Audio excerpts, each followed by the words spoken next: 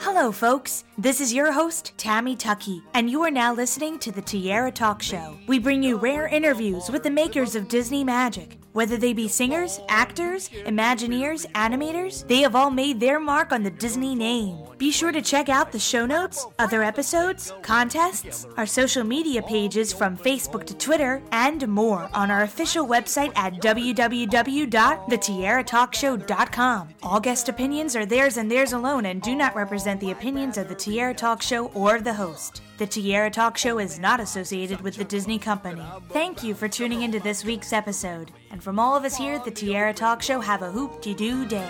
There's nothing can upset me, 'cause now we're on our way. Our trusty map will guide us straight and true.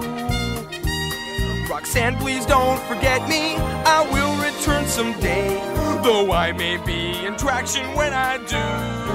I'm excited to welcome this week's Tierra Talk Show guest, sound effects designer Steve Lee, to the show. Welcome, Steve. Hi, how are you, Tammy? It's great to have you on the show because I can't really imagine how many other sound effects personnel we've had on the show before. I really don't think, maybe one or two. So I want to say kudos first to you for going along and doing something that is very difficult in the field and does not get any recognition. You make an interesting point in that if we do our job well, it should be one of what they call the invisible arts. You know, you should just be able to go to a movie and enjoy it and just assume that all of those sounds were there when they made the movie. You know, they just recorded it on, you know, the location that they're at, you know, wherever they're depicting in the film. And of course, that's not the case. We spend many, many days recording things and editing them and processing them and, you know, making them fit perfectly, and then appeasing the director, who is the ultimate storyteller.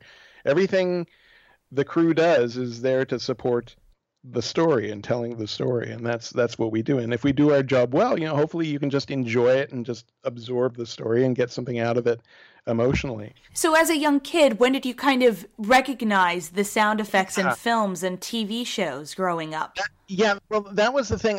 My dad was in the science fiction community. He was a consultant for like science fiction and fantasy films. So at a very young age, I got not dragged, I enjoyed it, but I went to a lot of science fiction and fantasy films growing up, and those are the ones with the really cool sound effects. And so I started listening, because back in the day we didn't have VCRs and DVDs and, you know, streaming films and all that. So I would take a little cassette recorder in with me and sort of steal the soundtrack off of films, and I would listen to them over and over. And I started to realize, as you say, that certain sound effects started appearing over and over. And that was a real enlightenment for me. That was a light bulb going off. I started to realize, well, these same sounds are in all these different films. There must be somebody whose job it is to save these sounds and archive them in a library so that they can be used and over. And I thought that would be a good job. So I started, you know, thinking about that as a career. And then in 1977, a little film you might have heard of named Star Wars came out. And that kind of changed everything. I was like blown away at the amount of sound effects that were made for that film by a guy named Ben Burtt, who became a very close friend of mine and sort of a mentor. And that was when I really decided that I'm going to pursue this as a career. Picking up the story from where I was able to get a job at a company that is no longer around, unfortunately. But we were very fortunate in that I joined them at a very wonderful time for them, and they were starting to do all these huge films. I had 3 bosses, and they were all sound effects supervisors, and they were all doing all these different films. And we just, in the late 80s, early 90s, we just got a big contract with Disney. And so we started doing a bunch of Disney films, and it was right at the beginning of the, you know, the return of the golden age, as they say. And the first one was Beauty and the Beast. And we went on to do Aladdin and Lion King also.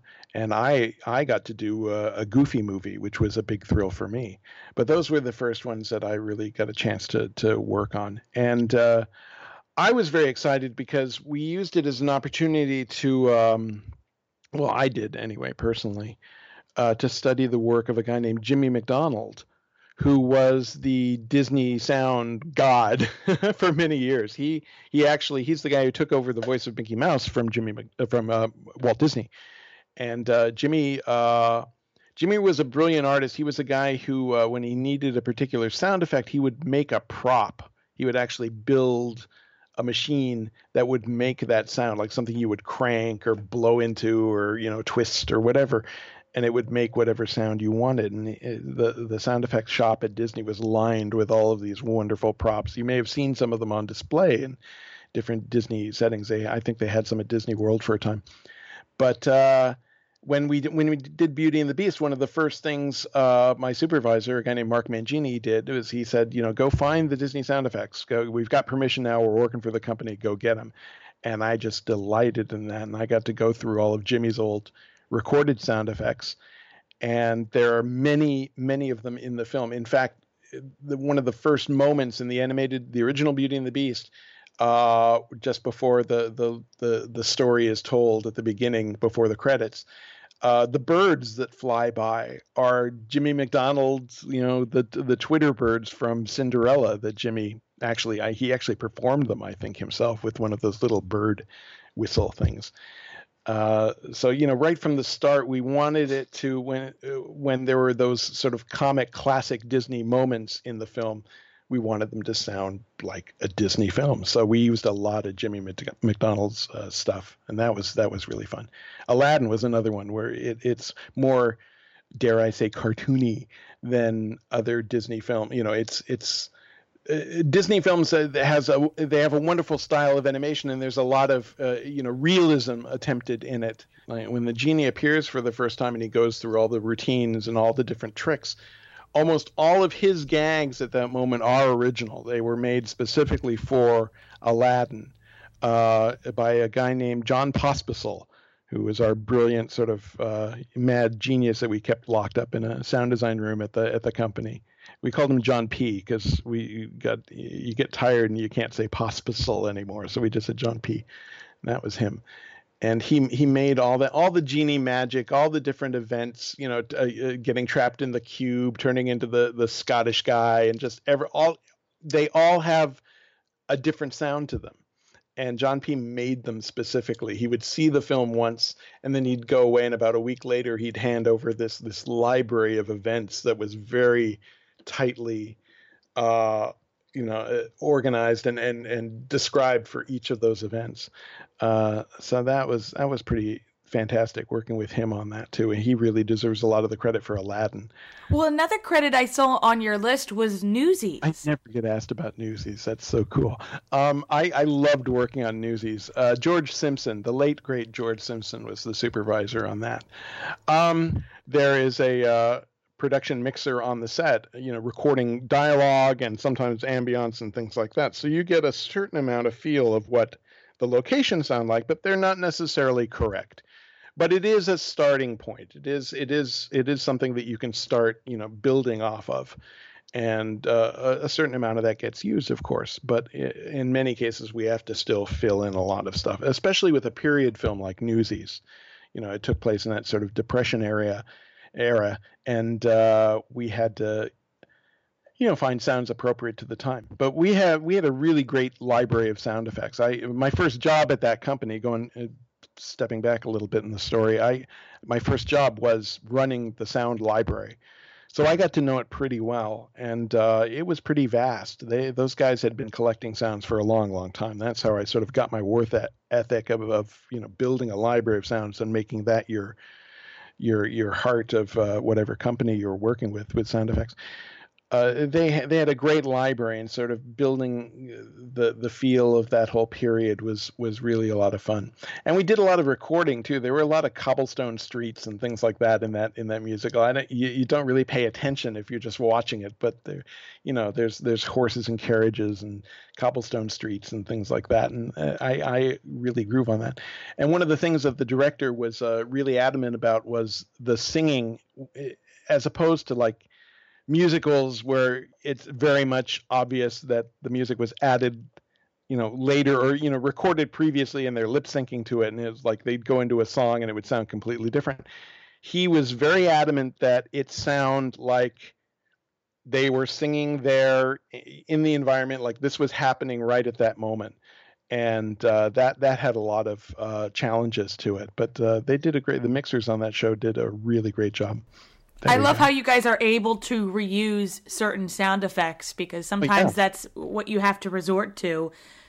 There's a specific scream that I read that you love, randomly putting in films and TV shows. What specific scream is that? This scream is going to be on my tombstone. I get asked to talk about this all the time. And it's my own fault. I started a website where I talked about this scream. In 1951, there was a Warner Brothers Western called Distant Drums. It was a Gary Cooper movie. And there was a scene where this band of soldiers are walking across the Florida Everglades, and one of them gets bitten and dragged underwater by an alligator. The last man in the procession gets bitten and dragged down because he's lagging. And he opened his mouth but didn't make a sound. So in post, they decided, well, we need a scream for him. So they brought in a bunch of actors to record different things for the movie, including some screams for that guy. And those screams got archived into the Warner Brothers sound effects library and have been reused over and over and over again. And in 1953, there was another film called Charge at Feather River where a character lets out that same scream. And he actually had a name. He was Private Wilhelm. So Ben Burtt, the Star Wars sound effects guy I was talking about, who's been a friend and mentor of mine, he tracked it down. He found it. He had been calling it the Wilhelm scream because that was like the first character he knew of that was actually had a name. So that's how it got its name. But he tracked it down when he was doing research for Star Wars. He was going around to the different studios, tracking down sound effects that he thought could be turned into things like spaceships and different sound, just interesting sounds to build his library, because he was hired about a year before production by George Lucas to just start collecting sounds for the film, what he thought was appropriate, because George Lucas had the foresight to say, I want this film to sound original. Sound is 50% of the movie, and I want a really good original track. So he hired Ben, put him on payroll for a year before they even shot to start collecting things. And he went around to the different studios tracking down classic sounds and things he thought he could use. And he found the Wilhelm scream, and he was like, oh my God, I remember this. One of my bosses that I worked with for many years, Richard Anderson, went to school with Ben Burtt, and they would trade stories about these sound effects that got reused. And he knew Wilhelm too. So Ben tracked down Wilhelm. He gave it to Richard also. And since I worked with Richard and I knew about Wilhelm because I'd been listening to all these films over and over, I sort of pressured the shop to start using it more often as sort of a fun thing and sort of a tribute to Ben and his work and all that. And it just sort of epitomizes the whole sound effects thing. So we started using it in the early 90s into the 2000s. We used it a lot, and it started to catch on. And in the early to mid 90s, with the internet coming up, I started a website and wrote the history of this scream, and I was compiling a list of every time we used it and every time I remembered it being used in the past. So it basically started getting a lot of attention, as Ben jokes, he says, you started a cult, didn't you? Because everyone starts looking for this scream. It's sort of a Where's Waldo kind of thing. But it's been in hundreds of films, and it's in Beauty and the Beast. It's in I think it's in Aladdin. Yeah, it's in Aladdin. It's certainly in a Goofy movie. It has absolutely no business being in a Goofy movie. It's in the middle of a big musical number, in the Open Road number. But it's just a little silly thing we do as sort of a personal, signature, and sort of saying hello to our other sound artists who hear it and listen for it. The great Richard Anderson, who also supervised Nightmare Before Christmas, supervised the sound for Brother Bear. And Richard and I have this wonderful relationship when we're working. He always gives me the first reel of his films to cut sound for. And I never figured out why, but I realized later, and I called him on it, and he said it's absolutely true. He would give me reel one because I started in the library way back when and knew the library backwards and forwards. as the supervisor of a film, you have to pull all the sound effects for the film. You have to give your editors, a sheet that's a pull list, a cut list of all the different sounds you've selected and what is needed for that particular reel that you give your editor. Richard would always give me reel 1 because he knew that I would pull my own reel because I knew the library really well, and that gave him another week to pull the rest of the show for everybody else. So I got to do reel 1 of Brother Bear, which was a really tough reel because it had the avalanche in it and it had all spoiler alert, it has a big avalanche and all kinds of other stuff. So it was really a tough thing, but it was so much fun too. I also did one of the musical numbers. It's been so long I don't remember, but there was one sort of musical montage where they find the lake or something, and they're like having all the fun and all that. I did all the sound for that too, which I had to finish early because they had to release it for a one of those Disney sing-along videos. We had to finish that sequence really early so that they could put it on the video because they wanted it released the same time as the movie. Sort of a cross promotion thing that Disney is so, good at doing. So that was fun. I also got to go out with Richard and record bears, which was a big thrill because Richard, worked with Ben on his early films in college and actually helped Ben on Star Wars. Richard actually helped Ben record the bear that was used for the Wookiee. So I geeked out that I get to record bears with Richard, so that was really fun. That was a fun moment that I'll always remember about Brother Bear. And we were talking a little bit off air in our little chat that I really wanted you to kind of talk about the museum. Yeah, well, I've sort of considered it my life's work, sort of promoting the art of the sound people in films, and there really isn't, as we said earlier, a much attention given to them. And we don't have. I was having lunch with some of my sound buddies a couple years ago, and we were realizing, we don't really have our own temple, our own place of worship. All the other film arts have a specific venue where they can go. And sound doesn't have that. I mean, they're generalized things. There's like the Academy and there's like the Grammy Museum and all that, but there's nothing specifically attuned to entertainment audio like films and TV and video games. So I took it upon myself to start planning the Hollywood Sound Museum. And we're still in the very, very early stages. We're still getting it all on paper. We've just applied for our nonprofit status. We're getting all of our stuff documented. And we're starting to collect props and memorabilia and sound effects that will be available to people who want to come in and learn more about the craft. And we have a fundraiser going for the preliminary work that's being done. And you can read more about it and perhaps donate if you so choose at hollywoodsoundmuseum.org. You go there and you can read more about what we're doing and maybe help us out a little and keep abreast of our progress as we move forward. Because hopefully in the next few months, we're going to have a touring exhibit where you can see some of the tools of our craft. We're going to have guest speakers who've worked on all these wonderful films. We hope to have voice artists come in and talk about their work.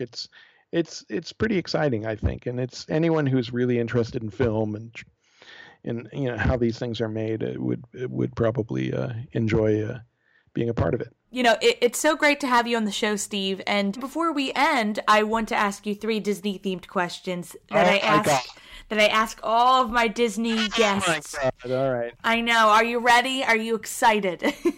I suppose it is inevitable. They are the Fab 3. So we'll start with the Donald one, which is, as a child, what Disney film was one of your first films to see in the movie theater? Oh, that's a really good question because I have vague memories. There were 2 films that I'm not sure which one was the very first that I saw in a theater. One's non-Disney, although it could have been, and one is Disney.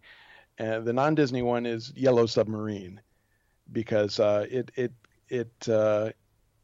came out in 1969, and I was, how old was I? I was like 3. And I have very vague memories of seeing that in the theater. But the other one that came out the same year was The Love Bug. And I very much remember seeing Love Bug in the theater and just adoring Herbie, and just I want Herbie. I want a Volkswagen that drives itself. That would be wonderful. So it's Love Bug, I would guess. And our goofy question, what Disney character do you think would be your best friend if you met them in person? Oh, it'd be Goofy, and I know we're friends because I've met him.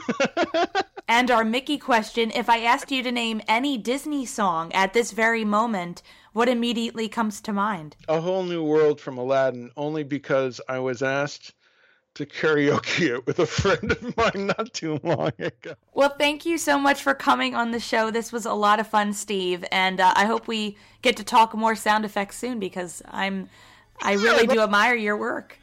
Thank you so much. I appreciate it. And you're doing a great job with your show. I'm looking forward to your album. That's going to be fun. Oh, goodness. Stop it. Stop it. You're making me blush. No.